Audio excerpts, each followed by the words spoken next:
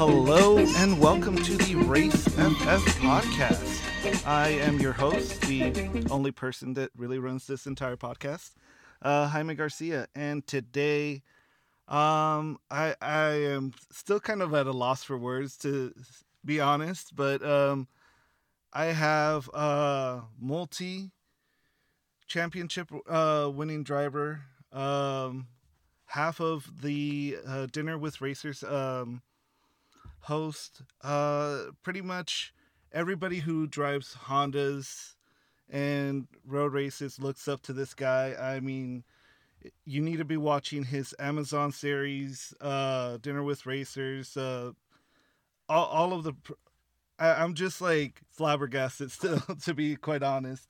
Ryan Eversley, right here on the Race FF podcast. How you doing, Jaime? Doing all right? Doing awesome, man. Both of us came back from a race weekend. Obviously, you did awesome going from DFL to Position 7, and that's so dope, man. I mean, to come from the back and move up that many places to be where you were at, that's a testament to how good the car and you and the team has been. So that's pretty awesome, man. Yeah, it wasn't our best race. We definitely had some tough battles that I had to overcome. My teammate Greg didn't get a lot of track time, and he was really still trying to figure out the TCR car at Sebring, and it takes a lot of commitment to get the speed out of that car at Sebring. You have to be really willing to push the limits in turn 17, which is fast on entry, and you have to be really willing to push the limits in turn 1, which is fast in any car at Sebring. And so he was still trying to figure that out when we got going with the race. So the first session we had an overheating problem, which turned out to be the thermostat, which we normally remove for a warmer race weekends. But Daytona, it's cooler, and we run the thermostat at Daytona just to kind of keep the car from getting too cold and just keeping the temperature where we want it. And so that was just a small mistake that we made, and they took that out. But that basically meant we missed the first session. So Greg was playing catch up the rest of the weekend. Yeah, it's kind of hard when you start off from like the I forget the specific saying, from the back foot or whatnot, when you feel like things aren't running at like perfect, to kind of not perform your best because you have that like whole little mindset. But it's funny you mentioned a thermostat, because that literally cost me an engine. So I completely sympathize with faulty thermostats. It's kind of reassuring to know that those things still happen at the pro level. So yeah, I don't feel too bad. Oh yeah, I've had race weekends in pro racing where really dumb little things have cost us, results or sessions or just a fast lap or something. So don't feel bad. I mean, like, pros do dumb stuff all the time, myself included. So, obviously there's so much information about you, and you've shared so much in Dinner with Racers, and I've listened to pretty much, I'm not going to say all of them, but I'd say probably high 70 to 80% of your podcast, from the first ones that you did with Rutledge Wood and Tanner Faust. I don't know that if that was the first ones, but those were some of the older ones that I could listen to. And during this whole time, I never heard you really talk about your first track day. And according to Wikipedia, because I'm a good researcher, your first track day is listed as Sonoma, where you used something our younger viewers may not know, called AOL Chat or something like That's that. Right. And somehow convinced somebody to let you borrow their race car. And what was it? What's the story? I really would like to know. Yeah, so AOL chat rooms used to be kind of like message boards and forums. Like, it was kind of, they had a forum called Auto Racing One. Wow. And I met a guy in there named Chris Nelson, who was my age. He lived out in San Francisco area, and he had inherited a little bit of money, and from I think his grandmother passed away, and so with that small fortune, he went and bought a race car and a trailer, and basically, spent all his money on the race car and got that. And it was a Formula Mazda. And that's back when it was the tube frame car that was the same Formula Mazda that they used in the Pro Series. So it was a pretty fast car. And Chris had a bunch of experience with open wheel stuff at the Formula Russell school out there. And so basically the deal was, if I could cover the expenses for the weekend, you know, Chris and I would go run this car with his dad, Bob, and the three of us would go try to be racers, you know, and try to run. And so we entered it in a Skip Barber season opener. So my first race I ever did outside of racing school or go-karts was racing a Formula Mazda at Sonoma, which is a very fast track that requires a lot of confidence and using the aerodynamics. And I had no clue what I was doing, but you know, you jump in the deep end, you start swimming and paddling, you try to figure it out. And so, I think I finished dead last in all my races that weekend, and I left going, I can't wait to do this again, you know. So and you were hooked. Yeah, absolutely. And I knew I sucked. I wasn't like, oh man, I'm good, I got this. It was like, you know, I was calling. I have very good friends in the sport that I'd made as a mechanic at this point. So I was calling like Andy Lally, and I was calling my friend Chad Block, who had raced in the Pro Series in Star Mazda, and I was like, I'm terrible. And they're like, it's fine, you'll get there, you know, like don't worry about it. And so, you know, Chris and I tried to grow up and become race car drivers. And so it was a lot of fun. And I just saw him. I just went to Sonoma 2 or 3 weeks ago to race in the SRO GT4 series, GT4 America. And Chris and his son came by, and I got to chat with him for a few minutes. And it's great to be able to see him all these years later. That's so cool. The fact that you could still, and you know, motorsports, from what I'm learning, and mind you, at the grassroots level, at the club racer scene. So what I'm learning is that one of the biggest things that you can do when you're starting out is be friendly with people around you. You never know how that's going to positively affect you in the future, because there's going to be people who are going to need something and may even need a driver. I know that I've gotten offers from fellow competitors or whatnot to drive their cars, even when my car has been down. And I mean, dude, like, to have somebody just offer you their race car, like, to me is, it feels like such a sacred thing to get into. It's like, you know, I worked so hard on my car, and it's still like a street car. So like, to have the faith in you to give somebody that car and allow them to go out and do pretty much one of the most dangerous things in the world, which is going out in a racetrack. And it's interesting that I found out that you did your first race in Sonoma, because that was one of my first wheel-to-wheel races with 24 Hours of Lemons. And we go ahead, sorry. So, and I was going to say, and for people that don't know my background, I'm from Atlanta, Georgia. So Sonoma's nowhere near home for me. No, it's not. You know, it's really far away. But that was the opportunity I had because I knew somebody that had a race car. So, you know what I mean? And as an early racer, even later in your career, you still got to take all the opportunities that make sense. Exactly. And so that was kind of random for me to have my first race at Sonoma. Whereas I know you're a California guy, so you're out at like what I call Fontana and Sonoma and things like that pretty regularly, right? Well, so California, and I'm sure you know this, it's like really split up into two different sections for like the organization that I run with is Mesa Pro Racing. And I hardly go up to Northern California, mainly because of budget, but also it's like distance. Like, I really have to commit to go up to Sonoma. I think for us it was like an 8 or 9 hour tow when we did Lemons when we first went out there. But for me, most of the tracks that I do run are Button Willow, Big Willow, the Fast Track, and Auto Club Speedway, for as long as NASCAR allows us to have that track before they make it into a shorter track. But you know what? NASCAR brings way more fans than we do, so you know it's their track, and we're lucky enough to drive that track and actually see triple-digit speeds consistently in our cars. So I'm thankful for that opportunity. Yeah, I mean that's a cool track. I've raced there once in the Lamborghini Super Trofeo series, and they had to run a chicane on the front strip because that car's so fast. They were afraid we were going to have tire blowout issues.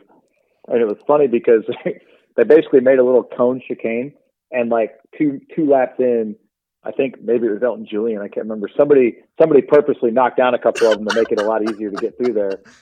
The next thing you know, we're going through turn one in those Lambos like really fast. It was like, man, this is nuts. It was awesome.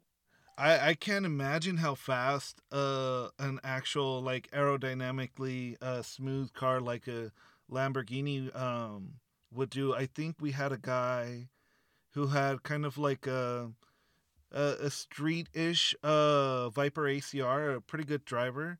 And I saw his data just before we got on the podcast, and he was pulling about 163 miles per hour and about 2 G's of lateral force on a Viper ACR, which is ridiculously fast. Yeah, that's really fast. But yeah, in my little Civic, I did get a tow in a Mustang. Another friend of mine went out there, and I don't trust the speedometer on the car, but it did kind of hover around the 120 mark. So I was very happy with that in the little 93 Civic Si. Oh yeah, man, that's cranking for a little car. Yeah, it still has all the features in it. I mean, it's got AC, cruise control, everything's still in it, and the little single cam engine. And now I remember you mentioned that you knew Andy Lally and other pro racers through your background as a mechanic. And so when you started out, you obviously, I know from listening to your Dinner with Racers and your Instagram stories whenever you share pictures of your dad being a mechanic, that was pretty much your in motorsports, was it not? Or yeah, basically my dad was a very accomplished sports car racing car chief, crew chief, team manager, fabricator, the whole thing. And so I, from very very early on in my life, was already at the racetrack trying to be just be around it, and loved it and wanted to be involved somehow, some way.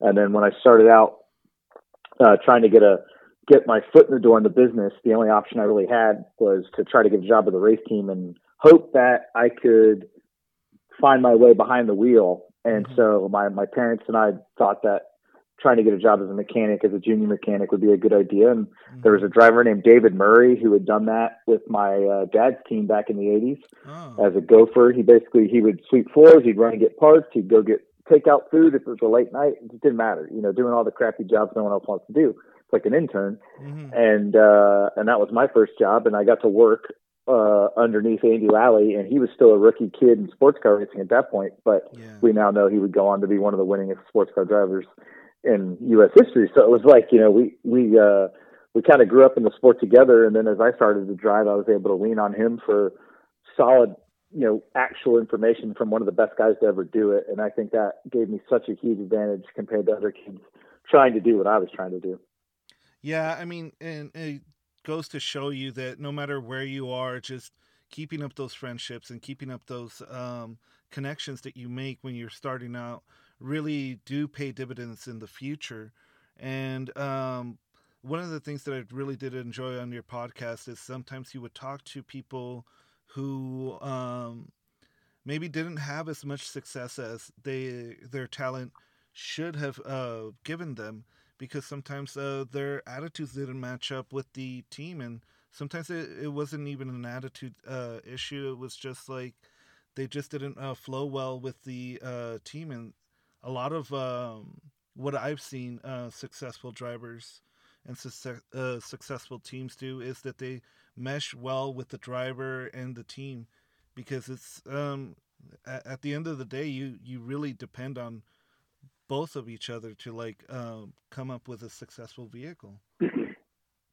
Yeah, there's a couple ways that I've seen it go, and I've been involved with. I mean, sometimes you'll know of somebody and their reputation from around the sport, and then you work with them, and it's not that they're bad or overrated. It's that you guys just might not gel, or you might not have a similar opinion on how you want to get the job accomplished. And that's kind of weird or frustrating at times because you're like, man, I thought working with so-and-so would be really easy for me. And it turned out it was just as difficult as anyone else. And then there are other times where you don't know the people you're going to work with that well, and maybe you don't know their background. And then it turns out they're one of the best you've ever seen. Mm-hmm. Sorry. One of my engineers that I had at Real Time Racing was a guy named Chris Willis. And Chris Willis is probably the best engineer I've ever worked with. That doesn't mean he's the best engineer out there. He and I just clicked. Yeah. And to me, he's the best out there because he could get what I needed out of the car for me. He could make the car do what I needed it to do. And so, you know, he and I together, I thought were extremely successful because we understood each other. And I'm sure there are other engineers that even Chris would say are better than him, mm-hmm. but they might not understand me the way that Chris does, or I might not understand what they want, and it might not work that way. And so I think you look at some of the most successful racing drivers in history, and you'll see a partnership with an engineer or a crew chief, or even just the crew, that they all understand what they're trying to do together, and that's what makes you successful. And one of the easiest ways that you can have people want to work hard for you and push that extra limit is be someone they want to be around. Yeah. You know, like we talk about this on our show all the time, being likable. Yeah. And it's got to be genuine likability. It can't be like put on a face and you'll be full of shit. You need to be someone that people want to be around. When I was a mechanic, Andy was our driver when I first started, and he's such a good dude, and he's such a hardworking driver that you wanted to stay late and put more effort in because, you know, he was doing the same thing. Mm-hmm. You know, he was going to work his butt off in the gym. He's going to be trying to figure out how to make that car faster. And so I remembered that when I became a driver, I'm like, man, I worked my butt off for people that I respected and I knew would take advantage of the extra effort. And so I've always tried to instill that when I go to teams, you know, to the best of my ability, and just let them know that I appreciate the work they're putting in, because I've done that job. I've seen those hours and how hard it can be. And I think that helps me gel and it helps me communicate with the crew a little better than maybe a driver that didn't have my background.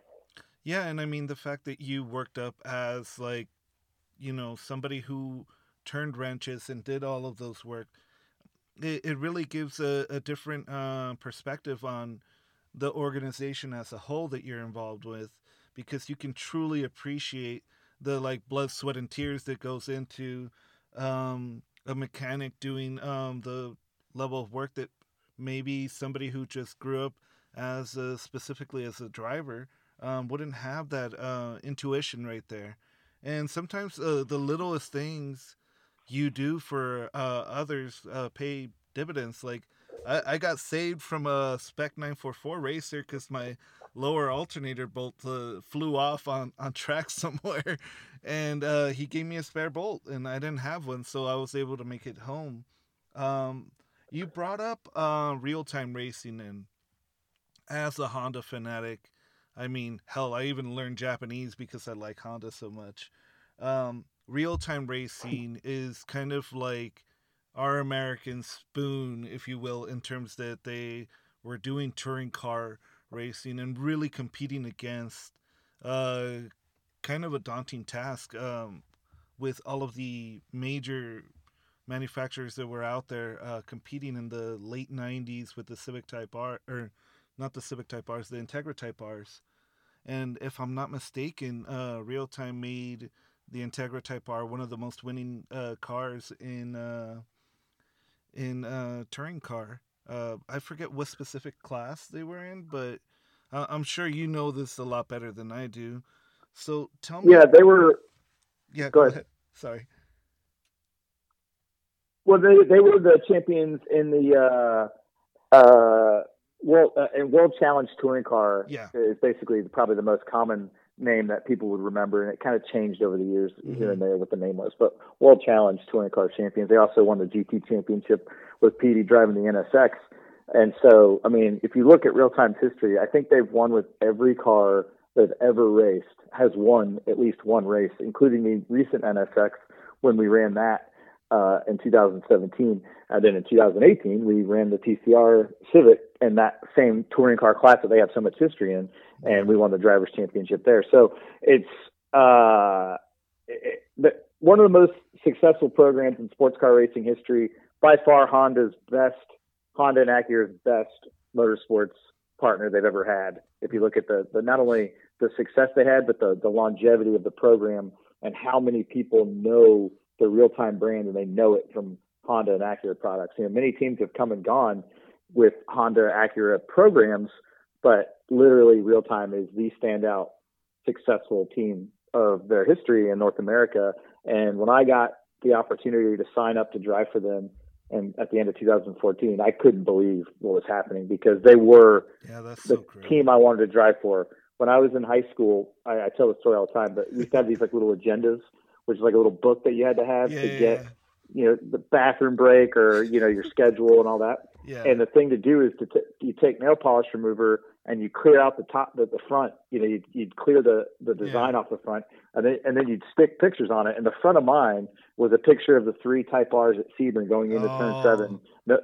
Nose to tail. That was me in high school, so then imagine, 10 years later, I get the call to drive for them in the TLX. It was like, I can't believe this is happening. It was amazing. Yeah, that's so awesome. And I mean, for me, like I grew up with, my dad being, well, I didn't really have anybody showing me like motorsports, so I never really understood or knew how well Real Time did. And for me, I was just like, oh, well, Hondas are usually a little bit slower, but they handle well. And all I knew about road racing Hondas and Acuras was from the Japanese side and JDM Option and Keiichi Tsuchiya and Spoon and all of that. And to know that not only did we have a manufacturer or a team here in the U.S. that was doing these things, but doing them at such a high level that they, like you said, some of the most winning teams out there with each one of their platforms just dominating in their respective fields. And I remember hearing on another podcast that you were on, I think it was the Check Engine podcast, that you talked about mentoring with HPD. Could you go into that a little bit? The current program at HPD that I think I was referring to would probably be the GT3 Junior Academy. Yes. If that's that's and so so currently myself and a couple other factory drivers for Honda and Acura and a couple of non-factory drivers that are still racing our products have helped coach these junior drivers. For example, Taylor Hagler, who was my teammate last year in IMSA, she was a part of that project, and now she and a kid named Dakota Dickerson and Jacob Abel, the 3 of them are splitting a season of SRO and an NSX basically together. And those kids have now gotten 2 podiums in two races, so they're having a good start to the year. But they basically HPD decided that they wanted to try to bring some junior drivers up through the ranks in the GT3 car, and so we go to several tracks all over the country. We have Racers Edge Motorsports, which is a longtime staple of sports car racing in North America, providing the support and engineering on the program, and got some really great mechanics on that team. And their engineers, everybody's tip top, really good to work with. And so we've had a lot of fun helping these 4 young drivers, Carl Whitmer, Jacob Abel, Dakota Dickerson, and Taylor Hagler, kind of find their feet in motorsports. And it sounds like that's going to kick off again here in the next couple of months, and we're going to do another version of it. And I think that's something they want to do annually, where they help bring drivers up through the ranks. Yeah, and that's something awesome about Honda. I mean, even at the club racer level, there's HPD does do like some support for some of the new Civic SIs and Civic Type Rs, obviously the TCR car that you're racing. And right now, the Civic Si, the coupe that HPD sells as a turnkey race car, is starting to make its way into the grassroots level, and they're very, very well sorted out vehicles, and they're proper quick. I mean, I think I remember in SRO or what used to be Pirelli World Challenge, Tom O'Gorman also had a huge success in the 2-door coupe car. I think he did win overall, if I'm not mistaken, battling up against what seemed to be a little bit better built or more competitive FRSs and other cars that just seem to be getting a lot of support, like the Hyundais, which have just kind of shot out of nowhere and gone from a company that's not even. I never even considered them a sports car company to now they're getting like really impressive for what they're doing. Yeah, HPD's been doing a great job with understanding what racers from the pro level down to the grassroots level, and even like guys that are just doing track days, they're trying to really understand and establish themselves in that market. And the good news is that they have so many years of success since they started in 1993 with IndyCar and prototypes and things like that. And now they've gotten their way into lower level sedan racing, like the Civic Si that you mentioned, the Type R. Now we have several different versions and variations that are racing that we support. And we can take you all the way to a GT3 car and also to a prototype car. So it's pretty cool. I love that they're growing their brand on the lower level stuff. Yeah. I did a Champ Car race last year. No way. At Road Atlanta. Yeah, I didn't drive I didn't drive a Honda though, so we'll skip over that part. But I owed a guy a favor who had a Mini Cooper, and so I called my boss and said, "Hey, look, I told this guy a while ago I would drive his car for him, and he's a good dude, and I'm not selling Minis, I'm selling Hondas." And they're like, "No, it's all good." But when I got there, I couldn't believe all the Hondas that were there, and I was like, "Man, I got to call some of these guys, see if I can come drive their cars." But it's great to see so many HPD stickers out there, and some of the suspension pieces they're selling are getting more popular, and performance products like that. And I think you'll see that continue to grow. And the thing that I love about HPD is a lot of these guys, especially on the road racing stuff, are club racers and amateur racers themselves, and some have even raced at a pro level, throughout the years. So having them actually be racers helps, I think, not only come up with a product, but understand what the customer is looking for. Yeah. And so, it's kind of neat to see that, because I don't know that a company like you mentioned, like Hyundai, which is just kind of coming into the performance world, I don't know that they have racers working at their company. They might. I just honestly I don't know that they do. So I can say that Honda absolutely does have racers working not only on their racing products, but even at the factory in Ohio, the HART program that I drove for, the Honda of America race team. All of those guys race their own cars in club racing and pro racing and stuff. It's pretty neat. Yeah, I mean, obviously I'm extremely biased because I'm a Honda fanboy, but when you look at some of the most winning engine sales, it's phenomenal. And I mean, what Honda was able to do with Red Bull, with supplying them an engine and then being out of Formula One for so long, and then just going in there and just showing the reliability that was lacking, I was just like shocked at how well I shouldn't be shocked. It's a Honda. I mean, all I own is Hondas. All I race are Hondas. So, I mean, I know how good these cars can be. And, that's kind of why I chose a Honda to race, is because, when you look at everything out there, I wanted something that was going to be dead reliable, competitive. And, it has a storied history here in the U.S. And, many people don't look at these cars as being American, but in many ways, they're more American than some of the most American car brands here. I mean, you mentioned Ohio, and I believe that's where the NSX is currently built.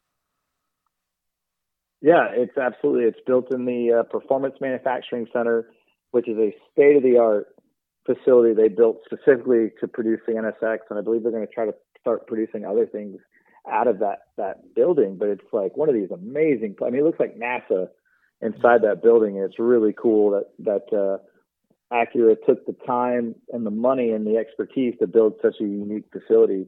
But yeah, that's a badass sports car that's built right in Ohio.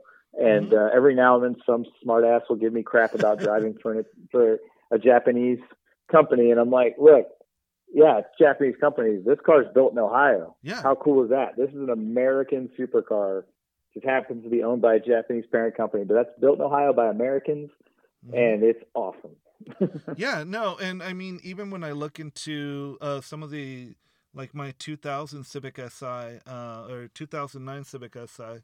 Some of the engine were made here in the U.S. or I think it was U.S. and Canada has another manufacturing plant. But the more you look into it, the more you see that Honda has been putting a lot of resources and building and manufacturing here in the U.S. And I mean, I live down the street from HPD, and they make what is it, IndyCar engines over there. And I got a chance to walk in there one time and see, a V8 Honda engine, and it's just like, wow, something that's not like in the commercial sales for a commercial vehicle, but you just see something that's like that beautiful and know that they have a storied history in winning and making reliable engines. So, yeah, it's a pretty neat. Yeah, go ahead. So I wanted to ask you, being that it's a Japanese manufacturer and you are a road racer, so I'm guessing that there's a lot of racing that you're obviously looking forward to. Have you ever looked into racing in Japan? Well, I really wanted to race the World Touring Car Civic after I won the championship in World Challenge in 2018. Mm-hmm. And it just seems like the budgets and how it's controlled with the sponsorship over there, it's just a weird thing to kind of navigate. But I would love to race for Honda or Acura anywhere.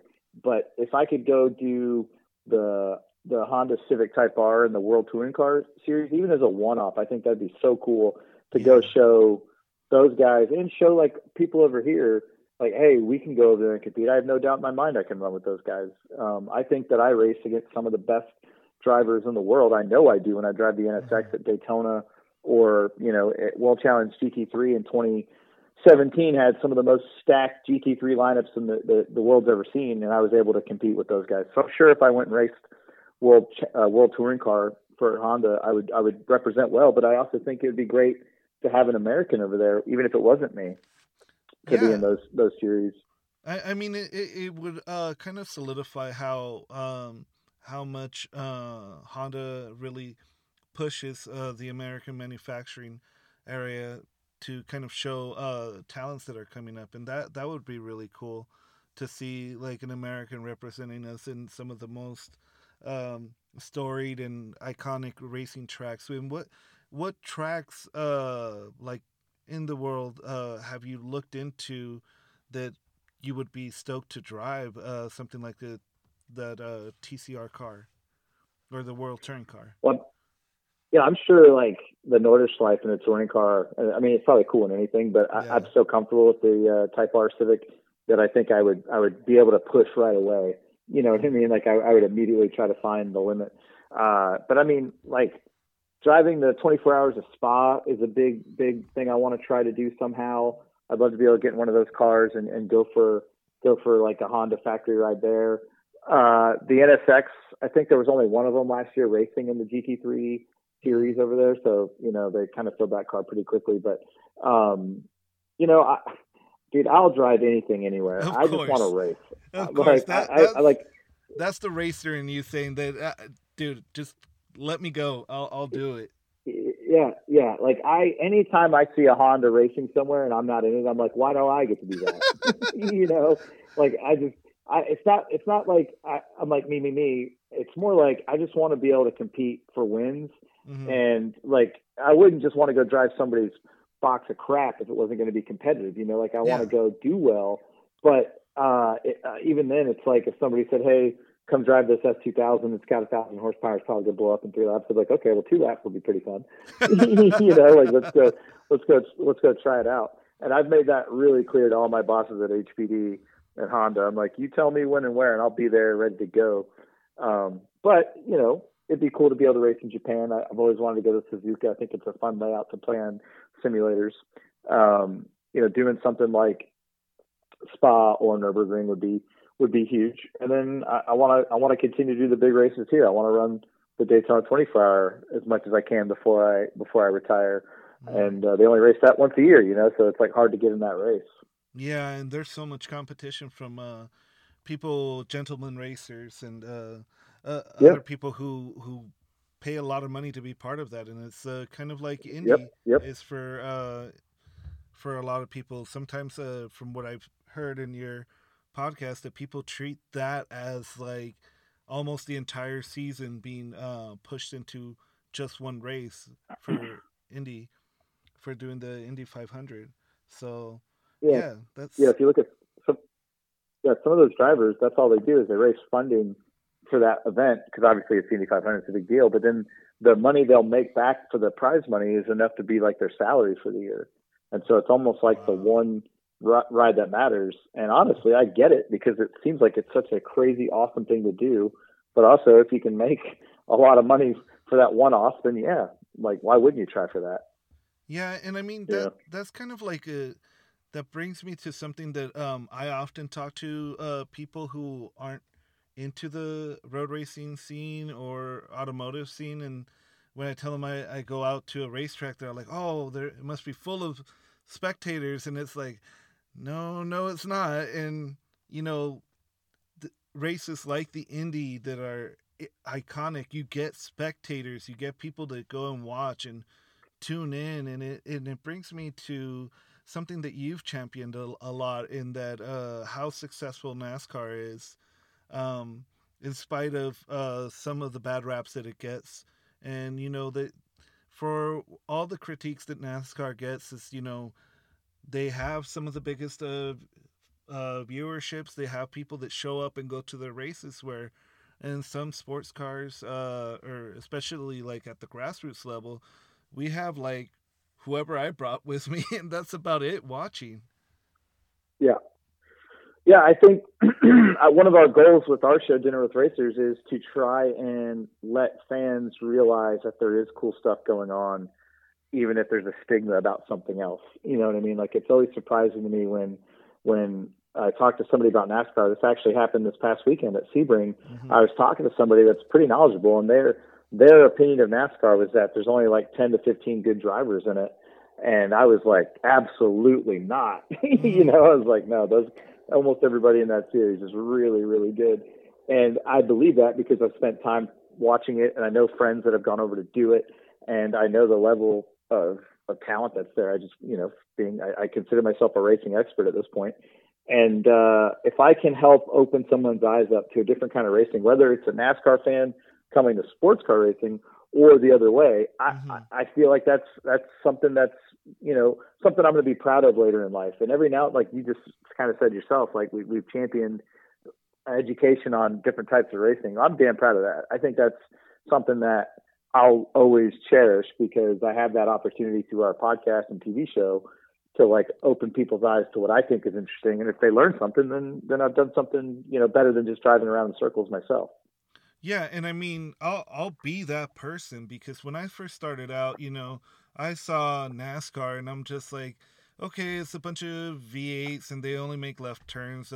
How hard can it Mm-hmm. be? It's like, who cares what kind of brake technology and all the stuff that they're doing in there? I was super dismissive, and it wasn't really until I started hearing from some of the more senior instructors and at my grassroots level that I started hearing them and the way that they talked about NASCAR, and I was like, huh, well, this guy's really fast and knowledgeable, and he's saying that they're doing dope stuff there. Maybe I'm missing something.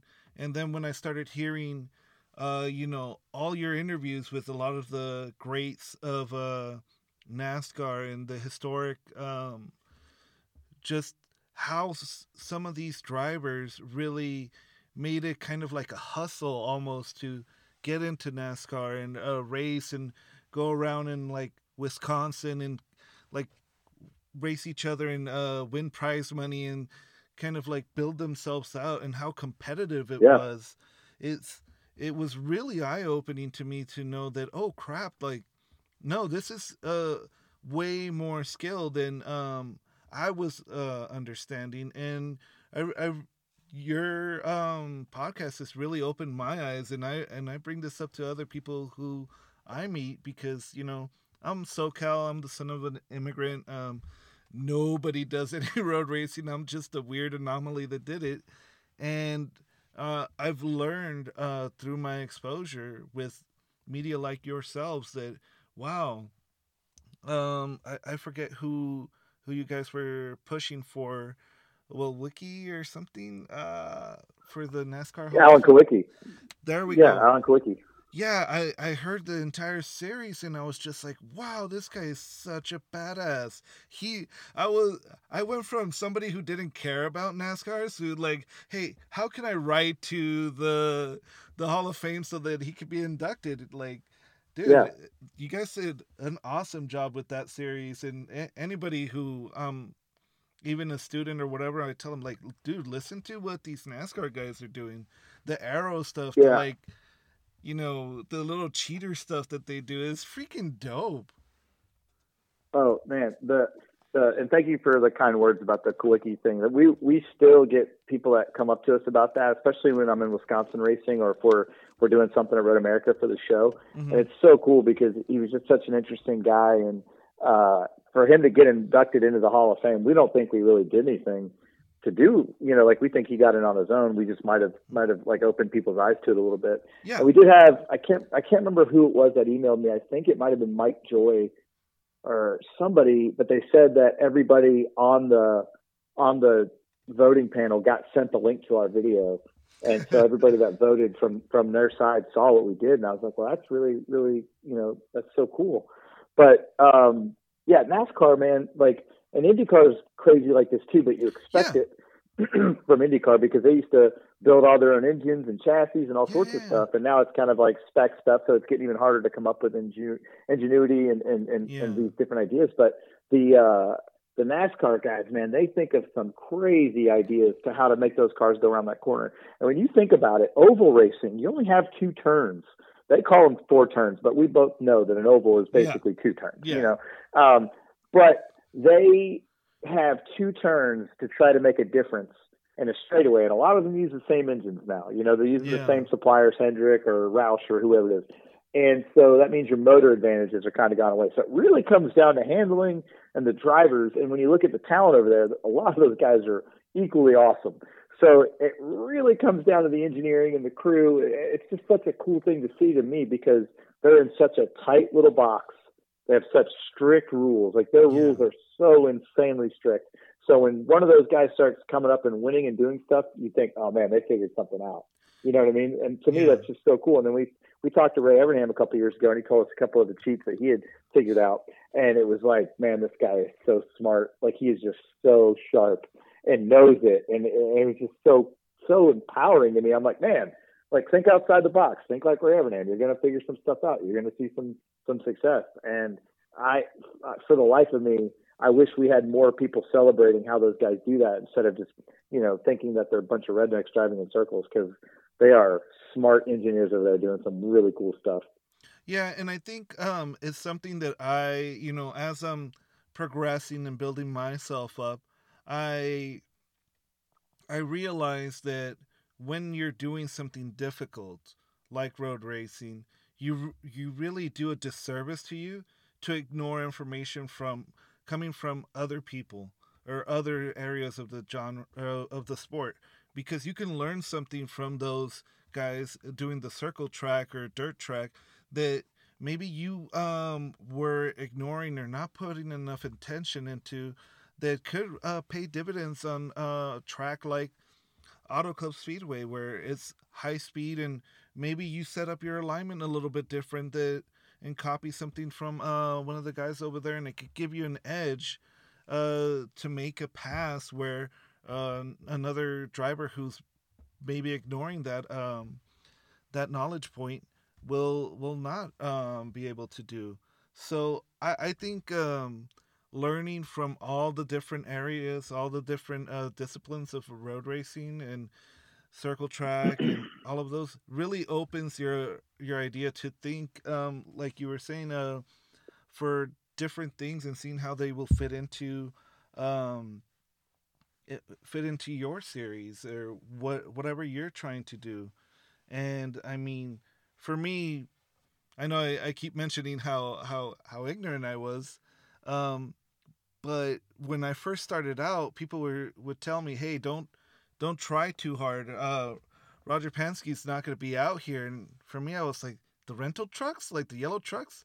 I want to drive a Right. rental truck. I don't care about that. I don't know who the Roger Penske is. Is it like U-Haul? Like I don't know who this Yeah. is. Yeah.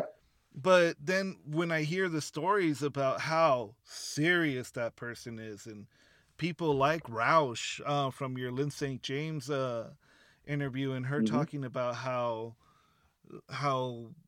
slick she was. That's one of the things that I learned a lot, is that if you want to be very good or have a good future in road racing, you gotta be slick. Like Lynn St. James, I enjoy her episode. I show it to my Hmm. fiance, and she's just like, she's a G. Like the way she was able to hustle her way through and convincing Roush to make sure that she gets good cars because it'll look good for him instead of like another driver who's more talented. So, man, I could go on and on. Yeah, it's been really neat to learn about heroes of ours from the sport that you wouldn't know those kind of stories about them. You know what I mean? Like you get these little insights and tidbits, and we're not talking about just like nobodies. Lynn St. James is a huge part of the history of motorsports, Yeah. and Jack Roush is absolutely a huge part of our racing history as well. And so when you hear him talking about stuff, it's just like, man, like You I can't believe listen. I get to listen to this and Yeah. hear this, and I can't believe like what everybody went through to get where they got. It's been a really surreal experience. Yeah, and when you listen to like people like Andretti when he first got here, and how they just like got jumpsuits and said, "Oh yeah, we're racers," even though they were way too young to be racing, and went out there and Yep. started racing. It was just like, wait, what? That was so Yeah. wild. Exactly. Yeah. Well, like we've learned from our show, so many people lied on their first trip to racing. You know, like whether it was to get into the pits or to get in the car or to get sponsorship or whatever it is. So many of them have lied, and you know, we like to joke that they're little white lies, but it's pretty funny how so many racers are willing to do whatever they got to do to get in there, and I totally get it. So obviously, you went from doing your first race over in Sonoma, and then building up to where you are now. And what do you think was the biggest thing that helped you improve as a driver as you were building yourself up? You know, I often refer to my time as a racing instructor when I worked at the Panos Racing School, which also had a Audi driving experience attached to it. Also had a Saab Aero Academy driving experience attached to it. I think we did programs for Cadillac as well and Maserati. Mm-hmm. Um, a lot of those programs, we would use the skid pad, and we would do a lot of lead follow. And when you're driving all the time, you pick up so many things that you would really think about when you're talking about it all the time and teaching it. You'll be just teaching like a teenager how to drive in wet conditions, Mm-hmm. and you're just talking and talking and going through the motions all the time. That becomes such a second nature that you know what to do and you're put in those situations yourself. Mm-hmm. And I think not only working at a school like that where you're driving race cars on a regular basis and you're talking the talk all the time, it just burns into you, but also just running on a skid pad constantly, getting good at car control, understanding how to slide a car off a corner and get that maximum amount of speed without spinning or overcorrecting. I think those are like actual technical things that helped me as a driver, that Mm. I couldn't really figure out how I would have gotten there otherwise. You know, I would have had to do it while on a race weekend, and learning how to slide Yeah, someone's race car, that you know, can be yeah. very costly if it goes wrong. Yeah, the room for So error is really small there because you not only dealing with you controlling the car and keeping it away from the other obstacles out, whether it be a wall, tire wall, or whatnot, but other cars as well who are trying to uh, capitalize on that mistake and dive under you or dive over you. So, yeah, no, that's interesting because again, I'm trying to copy down some notes and go like, what did Eversley do, and what can I copy? What can I do to like figure out how to get better? So yeah, that's a really good point. yeah, seat time, seat time, man. Like it's the most expensive part, right? It's trying to get Yeah. in a car on a track and getting that experience. But I mean, like, it is the most helpful thing, and that includes go-karts, and that includes simulators too. Like, anything you can get in just to keep sharp and just to keep the muscle memory going and the reflexes and the reaction. Any of that stuff that you can do, I can't stress enough how helpful it can be. And I think part of my, I shouldn't say struggle, but like, part of my recent thing in racing is that I only race for Honda and Acura for the most part. Mm-hmm. If I'm racing something else, it's very unusual. Like, I'm racing an SRO GT4 this weekend, and that's pretty much because I had a previous relationship with my customer, mm-hmm. and Honda was cool enough to let me stay with him in another type of car. Mm-hmm. But point being, I don't race as much as I used to because I have a contract and I have a set amount of races that they want me to do. Mm-hmm. And when you're starting out and you're getting pro rides, you're driving everything. You're driving, exactly. Yeah. And so the more you drive, the better off you are. And so nowadays I'm like, man, I want to drive something this weekend, just knock the rust off. If we look at the COVID break between Daytona and Sebring was like 4 months. And normally it's like a month and a half, 2 months. And I remember getting to Sebring, like, I haven't driven anything since Daytona. Like, this first session is going to be a little tough, and so it took a couple laps to feel like I knew what I was doing, because that's the longest I've gone without driving a race car since I started racing cars. No way. Wow. Yeah, I hadn't had because if you look at it, Daytona it was like 5 months, right? Because it was January to June, and and so when I got in the car, it was like the first thing I realized was, I'm like, man, I feel claustrophobic. Because I've got that like I haven't had this much like gear on. I haven't been this crammed into a car in a minute. And it took me like a couple laps just to kind of get my bearings right. But we were fast, and so it came right back. But I do remember having a little bit of anxiety, like, man, I haven't have to figure this out again. It's been almost half a year. And it's just funny because that hasn't happened in so long. Well, the good thing is that Honda has so many cars out there in terms of like Hondas that are out there pretty much every weekend racing, that hopefully once COVID restrictions start to once we round the corner with them, you'll have more opportunities to race, and hopefully you can stay as competitive as you are, and maybe even make some more podcasts, even though I know you guys get so many messages from the internet telling you to do more podcasts. And I mean, you guys do such an awesome job with them. Your Jamaica series, dude, just learning about other countries and what they do in racing is freaking awesome. And I loved how you guys were able to kind of like the one thing that I really enjoyed from Dinner with Racers, that is something that I'm trying to emulate, is I want to start talking about local businesses that do maybe like small manufacturing to make specific parts and components for Hondas and whatnot, because I feel like sometimes that story isn't spotlighted in a way with like a podcast. Right. And it's very different when you hear the person talking about their passion in manufacturing and doing these things. And it kind of came through when you guys were doing your series on the racetracks and hearing how passionate these people were about, Road Atlanta, even the small little oval track that you guys went to. I mean, that was that kind of showed me and kind of like started the gears to turn in my head to start my own little podcast and talk about the SoCal road racing scene, because I think we have a really rich history here in SoCal specifically. Well, Southern California has such a huge car culture. It doesn't even have to be racing based. You know what I mean? Like everything from hot rods to tuning to drag racing. I mean, like drag racing in California back in the day was like a big deal. Pomona was like a huge deal, and all the East Coasters would talk about it and stuff. You think of all the Beach Boys and things like that that had songs about their cars. So car culture in California, like one of my favorite things about going out there is the things you're going to see on the highway or like back roads. You see a lot of cool old Volkswagen buses. You see a lot of cool old Porsches.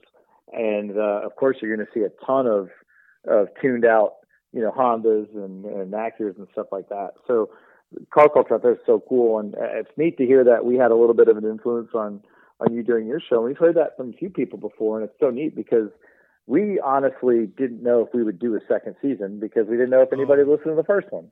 You know what I mean? It was like Sean was like, hey, look, this might not go well. I've been on shows for TV that were well funded with good actors, and they got canceled after one season. So you just never know. I was like, oh, good point. And here we are going into I don't even think we do seasons anymore. We just keep going. We don't even say season 6 or whatever.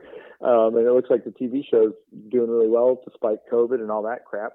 So, I think we're going to keep going with that too. But it really comes down to the listener. If people don't listen to us, then no one's going to buy tires and no one's going to keep the show going. So it's our job to give listeners something of value. So we can't just keep doing the same crap that we did before, and we can't do the same thing everybody else is doing. Yeah. And so I think that's why we've been successful, is because we think outside the box. We stay true to ourselves. We try not to be too yuck and ham, just corny. And I think it's worked. And there's nothing wrong with that stuff for other people, but that's just not what our show is. So it's been an adventure. I'll tell you that. Yeah. And one of the key things is also for shows like yours is if you have sponsors and you like that product that they're making, support the sponsors that support the podcast, like Acura, like Valvoline, who just got on there, and like Continental Tires. I mean, I'm buying Continental belts for my Civic because the other belts ended up failing, so I gotta go Continental, and it's really because I know that I can put that story up on Instagram and it'll help show those sponsors to say, hey, I'm doing these purchases so that you guys can continue to support these guys doing something that I like. And it's something that I need. So why not go out there and support the people that support the things that you like? Yeah. And like I say this a lot now, and I feel like I'm a broken record, but I'm so fortunate that it's they're all good products. You know what I mean? I don't have to convince you that Continental makes a good tire. They're one of the best tire brands in the world. It's not like I'm pushing Steve's tire that makes it home and no one knows. It's Continental. They're really good. Valvoline is the original motor oil. They're really good. They just won another NASCAR race. They win all the time with their best. With their stuff. It's Valvoline. And then Acura. I drive one every day. We use one on the show. Yeah. I don't drive for a crappy car company. No, you know what I mean? So it's I'm really fortunate that the products that we are partnered with sell themselves. Yeah. But the fans are so cool and appreciative to go, man, I know this makes a difference, and it does. They get every email, and we send so many tweets and direct messages to our partners hey, look, we saw it, and they're like, we know. We saw the tag. Right. I just want you to see that so you know. You know what I mean? Because it matters. And on my black EG, all I'm using is a Valvoline VR1 because it's got high zinc. That's what my engine builder told me to do, is get an oil with high zinc. And I saw Valvoline, and I'm like, all right, they support Dinner with Racers. I'm going to support them. Yeah. I mean, and that's why we have this show, because that's been very, very subscribed fans. Man, I tell you, I didn't ever think I was going to have racing fans. I didn't really think about it at all. I just wanted to drive race cars. Yeah. And I kind of didn't think about the fan side of it because I just wanted to drive. And now that people come up and they know who you are and they're excited to meet you or talk to you about racing or even the show or whatever, it's the coolest thing ever. So when we have the support we do, that's why we're able to do these things. And it's been so cool. Yeah. Ryan, look, I can't tell you how much this means to me for you to come on my lonely little podcast that I'm recording in my little Civic EG. In my, I love that you're recording it in your car. That's so cool. I mean, how much more of a company man can you be right here? That the sound studio is literally a Honda product down the street from HPD. So yeah. You're killing it, man. You're what I like to refer to as my people. Oh, you're a Honda guy. You. You're my people. Thank you. Yeah. Thank you. Because I'm the same level of dork. I'm with you, man. We're doing this together. Oh, thank you so very much. So, guys, anybody listening here, support the brands that support the things that you like. So, Valvoline, Continental, Acura. Make sure to tag Dinner with Racers and Brian Eversley, and we forgot to mention your co-host Sean Heckman, but I like him. My fiance has a lovely fascination with corgis. We have a half corgi dog, and just for him, I'm gonna go and have a chicken sandwich for dinner today. Nice. Well, today is actually March 22nd, which is Sean's birthday. So, in his honor, you should absolutely have a chicken sandwich. Oh, yeah. I will send him a message on Instagram. Hopefully, he reads that. Well, Ryan, yeah, I can't tell you how much it means to me for you to come down to my lowly levels, but I greatly appreciate it. I wish you all the success in the GT4 series you're going to be racing in, and also in the Honda series, the TCR car that you're racing. And dude, I'll be cheering you on and sending all the tags to make sure that the sponsors keep supporting you guys, you and Sean, and hopefully awesome. You guys can have separate hotel rooms in the next budget trip. It'll never happen. We'll still be too cheap and want to try to save money. But I appreciate you taking the time for me, Jaime. And anytime you ever want to chat about Hondas, you know who to call. So thanks for having me on, and dude, good luck with your show. Thank you. And with that, that's it for today, guys.